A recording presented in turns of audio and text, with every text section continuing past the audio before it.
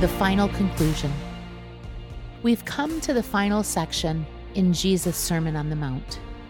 In part 4 of Jesus' 4-part conclusion, he shares a parable about 2 different types of home builders.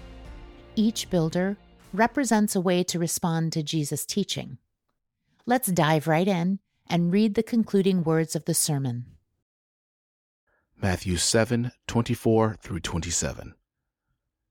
Therefore, everyone who hears these words of mine and puts them in practice is like a wise man who built his house on the rock. The rain came down, the streams rose, and the winds blew and beat against that house, yet it did not fall, because it had its foundation on the rock. But everyone who hears these words of mine and does not put them into practice is like a foolish man who built his house on sand. The rain came down, the streams rose, and the winds blew and beat against that house, and it fell with a great crash. A solid foundation. In your mind, imagine 2 houses going up side by side. The builder of the first house follows proven building practices and lays a solid, concrete foundation before framing the rest of the house and adding the finishing touches. The second builder decides to cut corners. After all, no one can actually see the foundation of the house. He decides to skip that step. He ignores proven building practices and goes right to framing the structure. When he completes his work, the 2 houses look the same. Anyone walking by wouldn't notice a difference, yet which house would you rather shelter in during a hurricane? In this concluding parable, Jesus is comparing 2 kinds of people. It's important to note that he isn't comparing a Christian to a non-Christian. He's comparing 2 people who both claim to be following him. On the outside, they may look very similar, but look a little closer, and you'll realize that their lives are built on entirely different foundations. The wise person is the one who builds on a solid foundation. And what is that foundation? Jesus' teachings. The wise person listens to the teachings of Jesus and puts them into practice. The foolish person listens to the teachings of Jesus and decides to ignore them. The storm in this parable is God's final judgment of the world. Jesus is already looking ahead to the time when the kingdoms of this earth will pass away and the kingdom of God will be fully restored.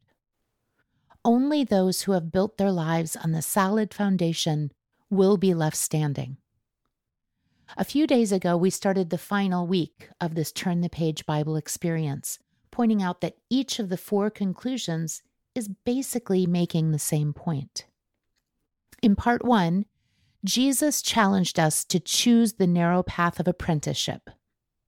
In part 2, Jesus cautioned us against following people whose lives aren't bearing good fruit. In part 3, Jesus called us to walk the walk, not just talk the talk. And today, in part 4, Jesus urges us to build our lives on a solid foundation. What is the point each of these conclusions is making? To follow the King in the ways of his kingdom, we actually have to do what he says. To borrow a phrase from Nike, Jesus is saying, just do it. If Jesus is king and the Sermon on the Mount is his vision for how life in his kingdom is meant to be lived, the only acceptable response to the sermon is to do what he says. Tomorrow, we'll wrap up the final day of this Turn the Page Bible experience. But for now, let's wrestle with the question we asked on day 1. How willing are you to change your way of thinking or your way of life based on what you learned from Jesus in his Sermon on the Mount?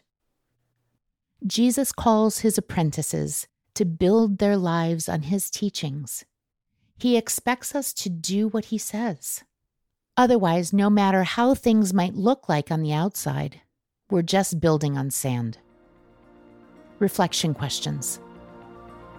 Are you doing Jesus' words or only hearing them? How willing are you to change your way of thinking or your way of life based on what you've learned from Jesus in his Sermon on the Mount.